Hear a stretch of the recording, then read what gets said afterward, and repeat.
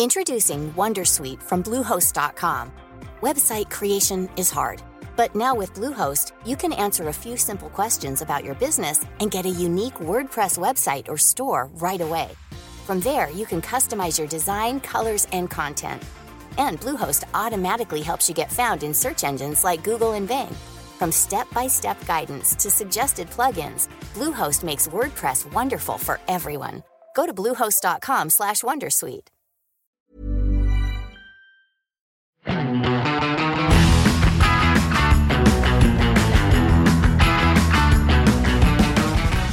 For deg som hører denne episoden her nå, så kan jeg kan advare allerede om at dette kan lede til forvirring når du hører morgendagens episode. Det når vi antar at morgendagens episode kommer onsdag, og at denne kommer ut tirsdag. Alle planer kastet opp i været og regner rundt oss som kortstokk-kort. Fordi vi hadde en plan for denne påsken, og det var å lage én påskeepisode, sånn at du hadde noe å kose deg med mellom langrennsklister og appelsiner og sure barn og enda surere samboere og alt mulig annet rart som hører påsken til. Men så fant vi også ut at i denne episoden hvor vi snakker om hva vi skal i påsken, og det her det kanskje blir forvirrende når vi snakker om noe som skal skje etter at dette har skjedd, for det som har skjedd at vi fant ut at vi det eneste norske mediet som har sendt en mann med sånn stor Amerika-koffert med båten over til USA for å prøvekjøre den kanskje mest etterlengtede nye SUV-en i år.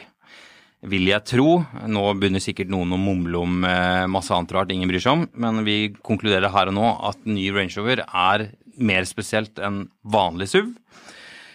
Og da det jo bare å ønske velkommen tilbake til deg, Mr. Amerikafarer Håkon Sæbø. Ja, takk. Ja, så hyggelig. Nå følte jeg at jeg var litt sånn gjest i vår podcast her. Jeg for øvrig glad for at ikke vi har på kameraen i dag, for da vil man jo sett at jeg har veldig bustete hår. Og det jo ikke fordi jeg egentlig gir blaffen i hår, men fordi at jeg har da kommet rett av flyet. Fysisk, jeg ble kjørt til døren her på jobb etter å ha landet og fløyet langt fra San Francisco, faktisk.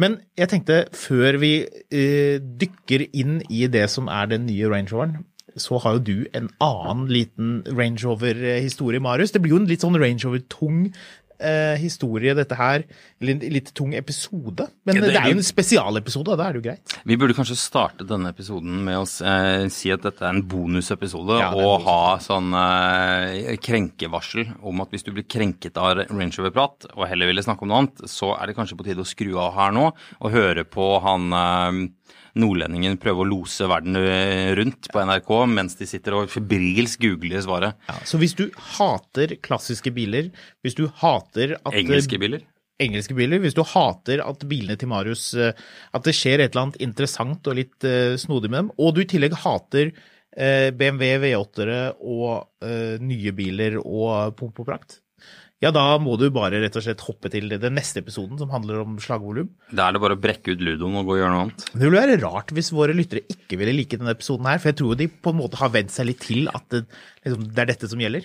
Ja, hvis du følger meg på Instagram, hvis du følger Håkon på Instagram, fotografkatt, så har du allerede fått noen drypp av nye Range Roveren, og hvis du følger meg, Skamlund på Instagram, så har storiesen min vært full av det vi nå skal snakke om. Ja. Skal vi si Range Rover-abligøyer. En kompis av meg, han har en P38, altså andre generasjon Range Rover. Ja. Den som kom etter Range Rover Classicen, den litt mer, om man kan si det, boksete utgaven av en allerede boksete bil. Den har en 2,5 liter diesel, en strøken bil, og vår venn arkitekten, han satte kursen mot Sørlandet for et oppdrag, kom til Drammen. Ja. Og da bonger det opp som et juletre i dashbordet, og bilen går i nødmodus, og det står alternate failure og masse andre greier i dashbordet. Og han får kastet bilen inn på en leiebil, hos et leiebilselskap, dratt firmakortet, tatt med seg en leiebil og dratt videre.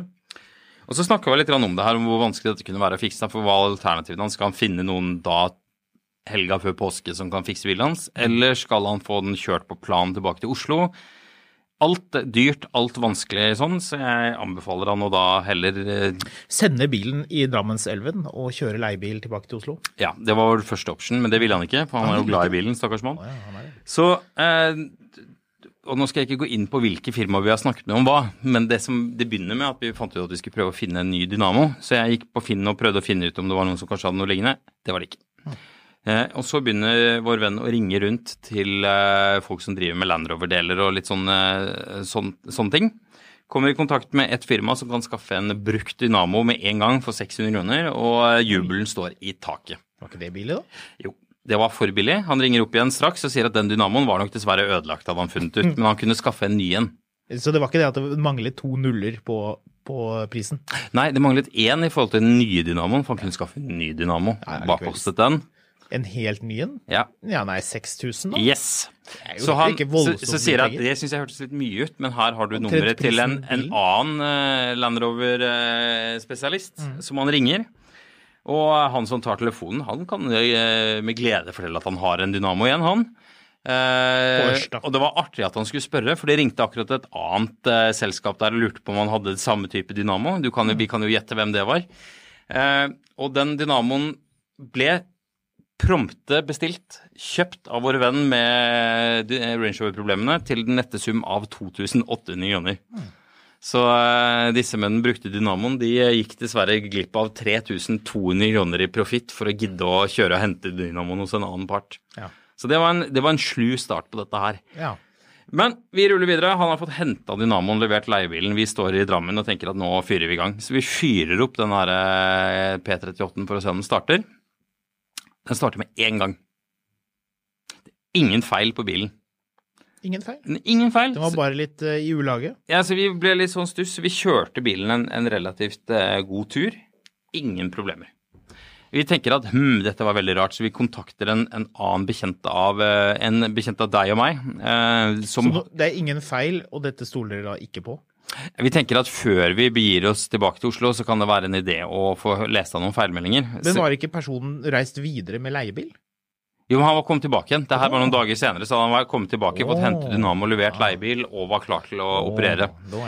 Så jeg forstår at det var forvirrende. Men i alle fall, vi drar til tredje person. Også en mann med Range Rover-syken. Han har hatt plenty med P38, har nå en L322, og har om dagen vært og hentet seg en Range Rover Classic. Så vi står oppe i en gate i Drammen med 4 Range Rovere og klør oss i huet. Leser av feilkoder, og det er fortsatt ingen feilkoder. Bremselyset står på hele tiden, men det er ingen feilkoder, det er ingen feil her. Alt er helt strålende. Vi sludrer om bil og båt og klokker og poleringsutstyr og alt som livet innebærer nå når det går mot vår og varmere tider. Før vi bestemmer oss for at, vet du hva, nå kan vi ikke ta sjansen på å stå her og henge lenger. Vi må tilbake til Oslo, så kan vi feilseløkke litt i helgen, for jeg hadde litt ting jeg skulle gjøre uansett. Drar, og da har vi, keep in mind, da har vi vært en time i den P38 allerede, og rundt på kryss og tvers av Drammen, liksom. Vi kommer ned til broa under E18, og da dauer den bilen utenfor et anleggsområde. Og da var det jo, altså sånn, da er den så dauv at når vi da skrur av bilen, altså den gikk dårlig, skrur den av, skrur den på, da var det ja, så den er tom. Ja. Så da begynner det å demre for oss, da er dynamoen dav. Og vi står i den sureste vinden. Vi har akkurat klart å posisjonere den P38 sånn at det ler hvis du står og jobber på den. Jeg lar min Range Rover stå og gå for å ha et sted som det er litt varme. Hadde du sagt hvis det var lov å ha bilen stående og gå? Ja. Vi tar da og begynner å skru på den bilen. Jeg klarer blant annet å dra en kjølevæske ved en feil og dynke meg selv i varm radiatorsuppe. Det er jo det beste. Det er for øvrig lov hvis det er nødverge. Ja, det var ikke så mye. Det var bare at jeg nappet den akkurat da, men det kom akkurat nok ut til at jeg var klissvåt i et sted hvor det allerede var vått og kaldt. Litt sånn søt, klissete, luktende kjølevæske som har vært litt i bilen fra før. Ja. Ja, men jeg har jo tatt med verktøy. Vi klarer å smekke ut og inn en ny dynamo på, tror jeg, 25 minutter. Og så tenker jeg at det eneste jeg trenger å gjøre nå, jeg må bare snu bilen min, så vi får kjørt den bort og satt på startkabler. Og så synes jeg et eller annet er litt rart, men jeg tar og snur bilen og kjører den bort, og da begynner det å renne vann av min bil. Så åpner jeg panseret, og da, fordi bilen min da tydeligvis kjeder seg mens den står på tomgang, så har den bare bestemt seg for å myrde ekspansjonstanken. Så det står en sånn fontene oppe av panseret på bilen.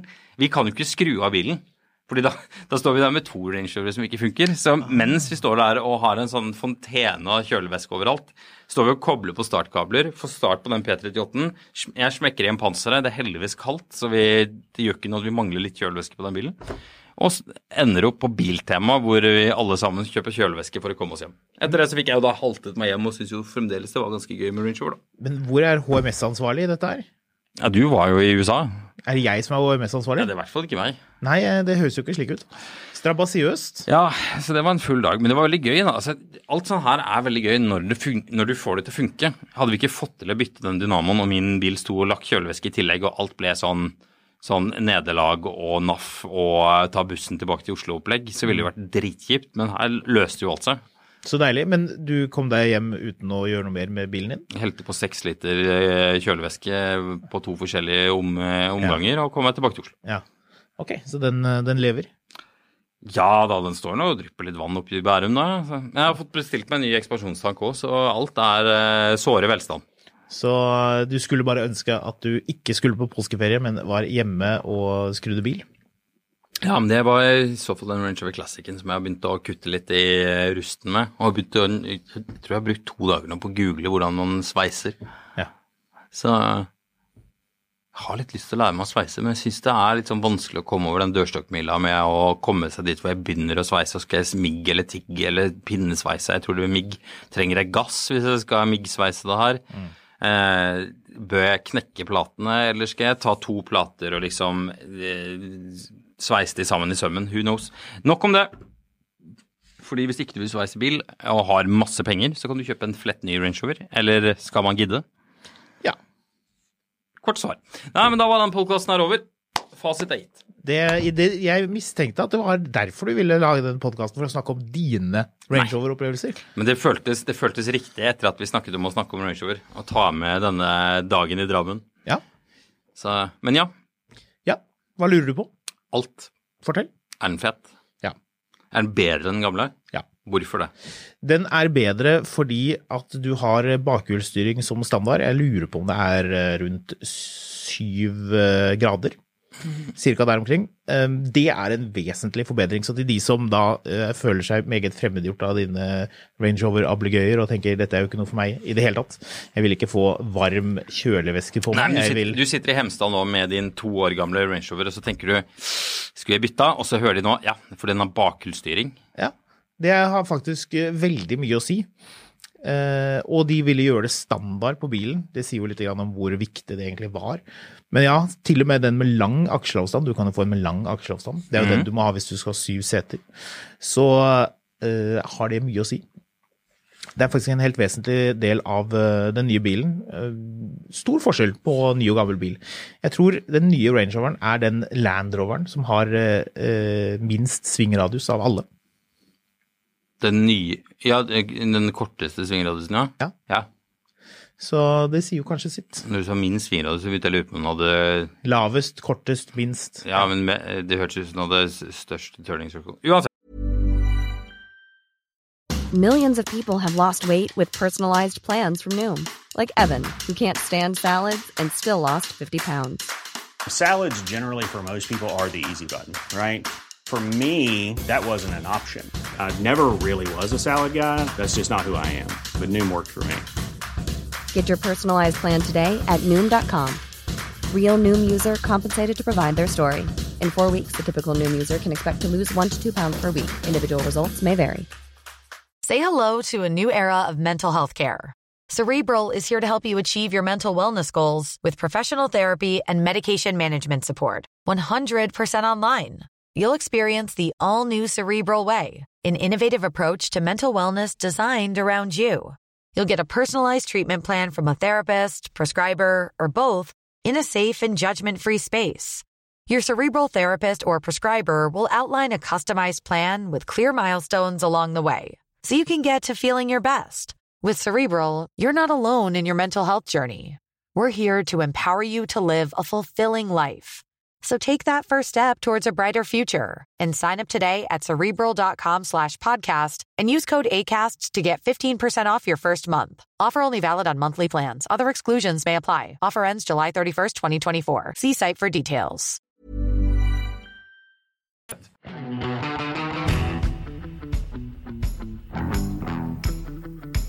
Er det noe annet ved bilen som liksom gjorde deg litt sånn giddy, som gjorde at du skulle ønske at du satt og delte ut store, feite utbytter til deg selv, så du kunne ta ut en flett ny? Altså, den har jo Range Rover-følelsen, så den kjennes ut som en Range Rover. Det er jo ikke en sportsbil. Det er jo viktig å få med seg at det på en måte, det er jo ikke en bil du kjører veldig fort med. Du kan toppmodellen. Vi kjørte jo alle motorer, det var litt artig, bortsett fra den ladbare hybriden, som kommer litt senere. Men, og den elektriske? Den elektriske kommer mye senere, så den vet vi jo ingenting om, men de andre vet vi jo mye om. Diesel, 350 hestekrefter, eller 350D som det heter. Glimrende, kanskje det er egentlig nesten den aller beste av dem. Men du har jo også en 3 liter bensin, ny motor, 600 bensinmotor, og da selvfølgelig denne BMW V8-eren, som de har gjort ganske mye med. Det er jo ikke bare en motor de har fraktet over fra BMW, så de sier egentlig mer at det er et samarbeid da. En god del endringer som er gjort for at den skal tåle offroad-kjøringen. Vi kjørte offroad. Det gjør man jo i Napa Valley i California.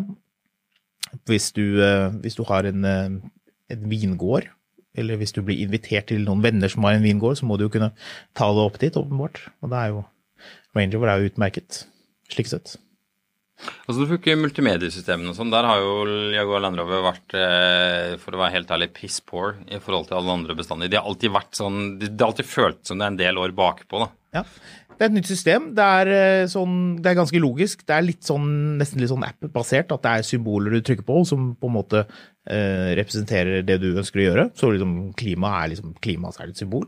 Så du klikker på det. Ligner egentlig litt på det systemet BMW har for tiden. Det er jo ikke noe fysisk knapp i konsolen eller noe, men bilen har volumknapp, som jo er den aller viktigste knappen av dem alle. Forferdelig irriterende med nye biler som ikke har volumknapp. Folk skal ikke drive med det greiene der hvor du skal drive og dra fingeren frem og tilbake for å få til det greiene der. Her er det ordentlig volumknapp. Det er i baksetet, hvis du velger den voldsomme SV-utgaven. Det er en egen avdeling hos Land Rover, altså Special Vehicle Operation, som driver med de spesiale, de ekstra lette AMG og sånne type ting da. Nei, ikke helt. Det har utviklet seg litt dette her. Nå er det sånne laserkuttede, håndlagde sånne wood inlays. Det er ingen blanke overflater med treverk lenger. De har kuttet helt ut. Den forrige hadde masse av det. Så det nye og moderne, det er at det er helt matt, veldig tøft, veldig stramt, hvor du kan få sånne ornamentikk, veldig lekkert.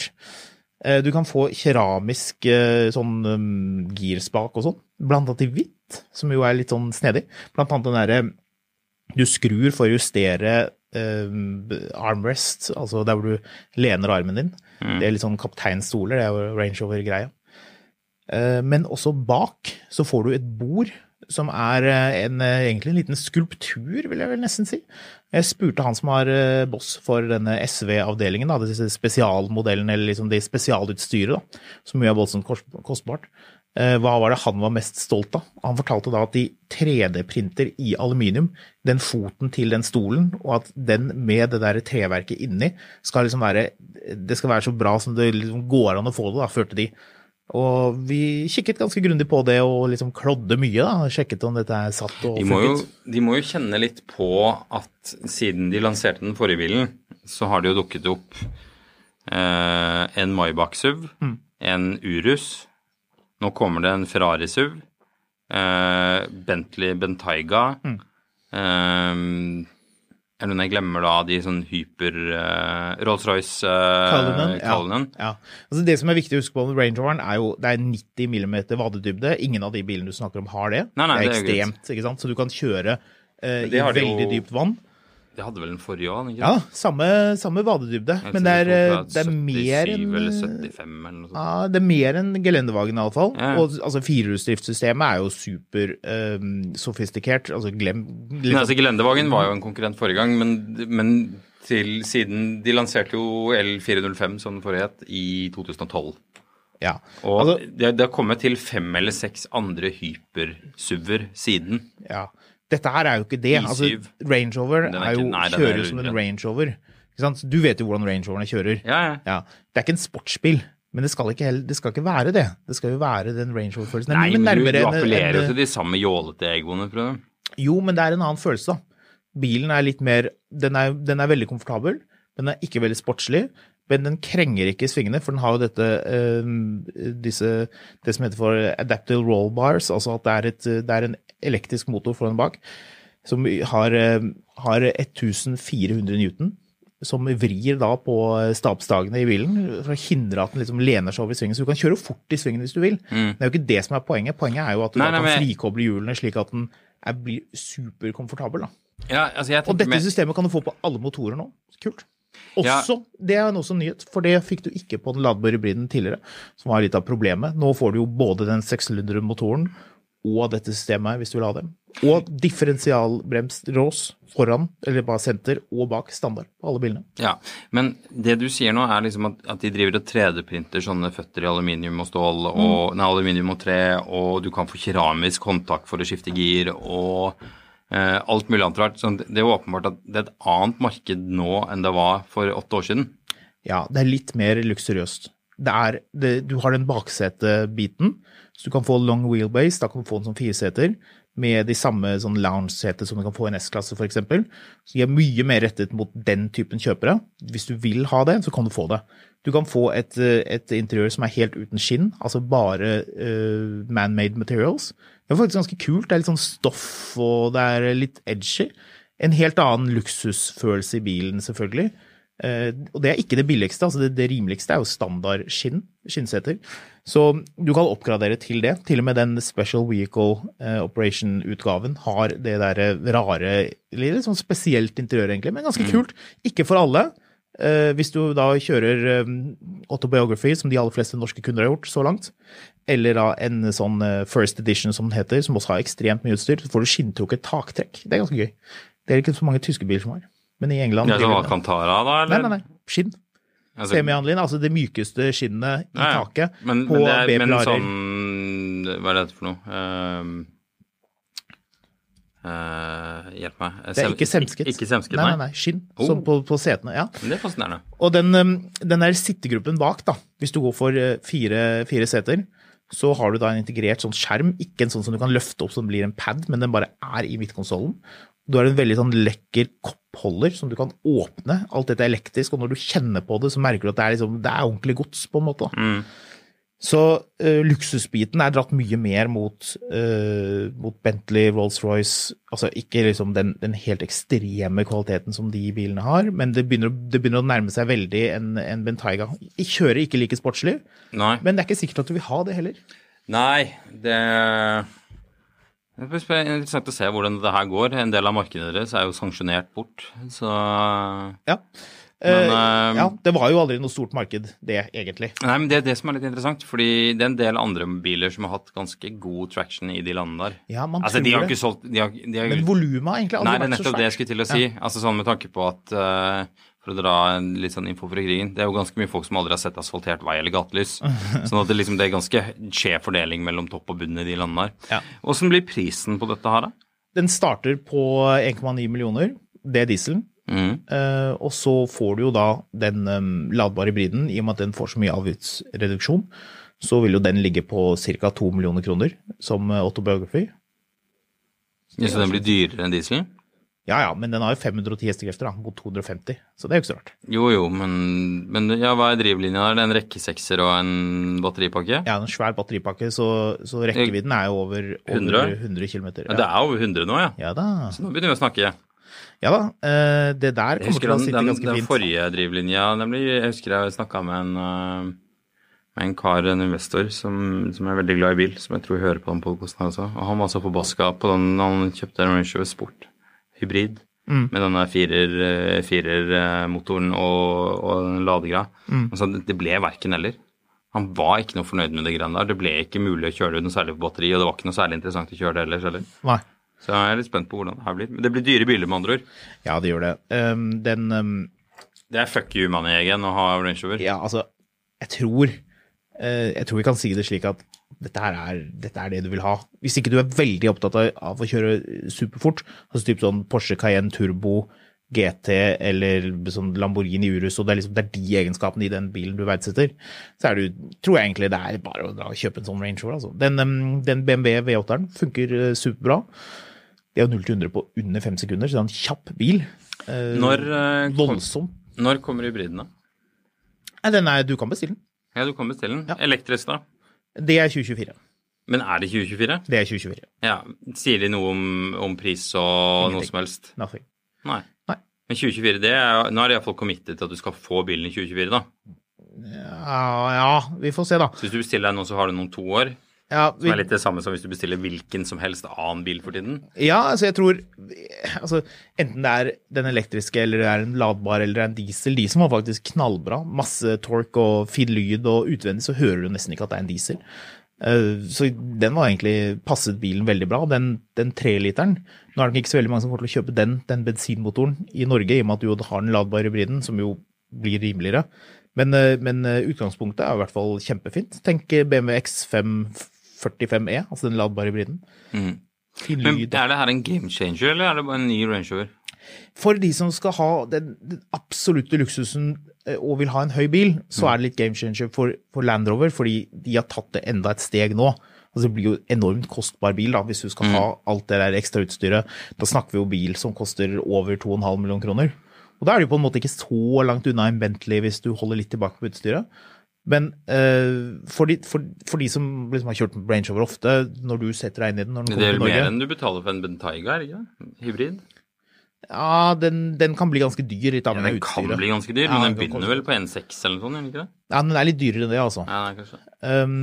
Men det jeg tror de som har kjøpt den, når de får den, legger merke til, er bakhjulsstyringen, at den er blitt veldig bra, at den fungerer godt.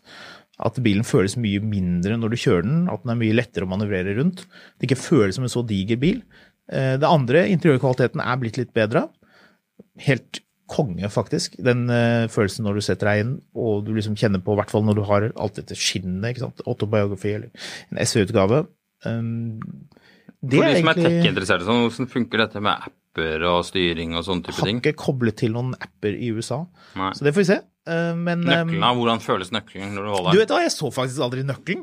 Hva? Nei, det var ikke noen nøkkel Nei, å ikke se. sant. Den lå vel inne der et eller annet sted. Bakluka da? Den har jo Fikk litt hatt så mye denne split tailgaten bestandig. Ja, og du kan sitte 2 mennesker over 300 kilo. Jeg lurer på om det er 350 kilo du kan ha på bakluken, for du får den der, et opplegg hvor du har høyttalere i den øvre delen av bakluken, så når du står oppe, så kan du sette på noen sånne skinnseter som ligger i et eget lite compartment, så du kan sette på så du kan sitte og se utover utsikten din da. Men det er fortsatt ikke den gammeldagse split tailgaten. Det er en sånn lav tailgate med en sånn stor en som klapper over, ikke sant?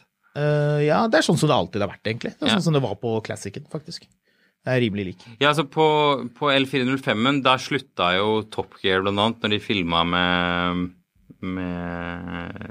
og satt i bagasjerommet, så slutta de å filme L405 fordi du satt så, altså nederste lemmen ble for lav i forhold til L322-en og de andre bilene. Ja, den er ganske lav, men den er mer enn stor nok til at du kan sitte når du skal ta på deg sko Det eller var løst gjøre det et eller annet. problemet. Og hjulstørrelsen, 23-tommer. 23 funker glimrende. Mm. Ja, så ingen grunn til å ikke velge 23 hvis ikke det er av Ut til økonomiske Green årsaker. Lane og kjøre litt på stein med 23-tommers felger til 150 000 kroner. Det høres ut som en kjempeplan.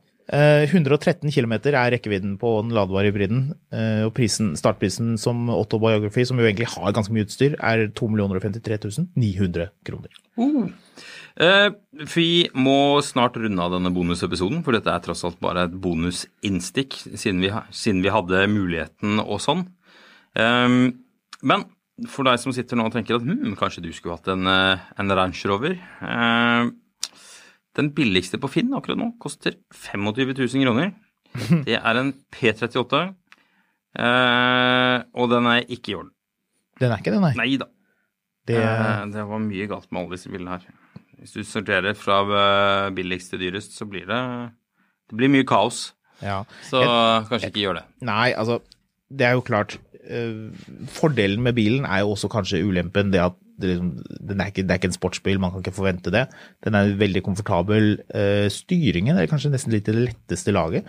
Veldig sånn lett å kjøre og ja, grei å kjøre hvis man har vært ute og er sliten etter en dag med mye aktiviteter. Men det jeg tenkte å si da, var at levering er i november i år. Mhm. Så vi får se om det holder. Jeg tror hvis man skal ha en sånn bil, hvis man skal ha en, så tror jeg egentlig bare det går å kjøpe en. Jeg tror man ville ventet særlig lenge med det. Utgående modell kom i 2012. De snuser nede på 500 000 i pris, så det vel kanskje definisjonen på fake rich akkurat nå. Da kan du jo til og med kanskje håpe å få litt frostvæske på deg etter hvert. Ja, jeg tror jeg avventer litt til jeg har blitt enda billigere. Ellers så får jeg kjøpe noe annet. Eller kanskje jeg skulle kjøpt en Cayenne Turbo. Hvis noen har input på en 2011-2016 Cayenne Turbo på forbruk, så send meg en melding på Instagram på Skamlund. Utover det så det egentlig bare å minne om at vi har en Facebook-side, Finansavisen Motor, og ønske alle sammen gledelig påske, glad påsk. Ja, og så husk på å lytte til episoden som kommer da i morgen, hvor vi forteller om at jeg skal til USA. Ja. Det blir hva det heter for noe? Det blir Vi kunne jo lagt ut denne episoden på torsdag. Ikke nå lenger, for nå har du foreslått at vi skal gjøre det, så nå kan vi ikke gjøre det. Men det var ikke noe lurt det. Nei. Sånn det. Ja, god påske.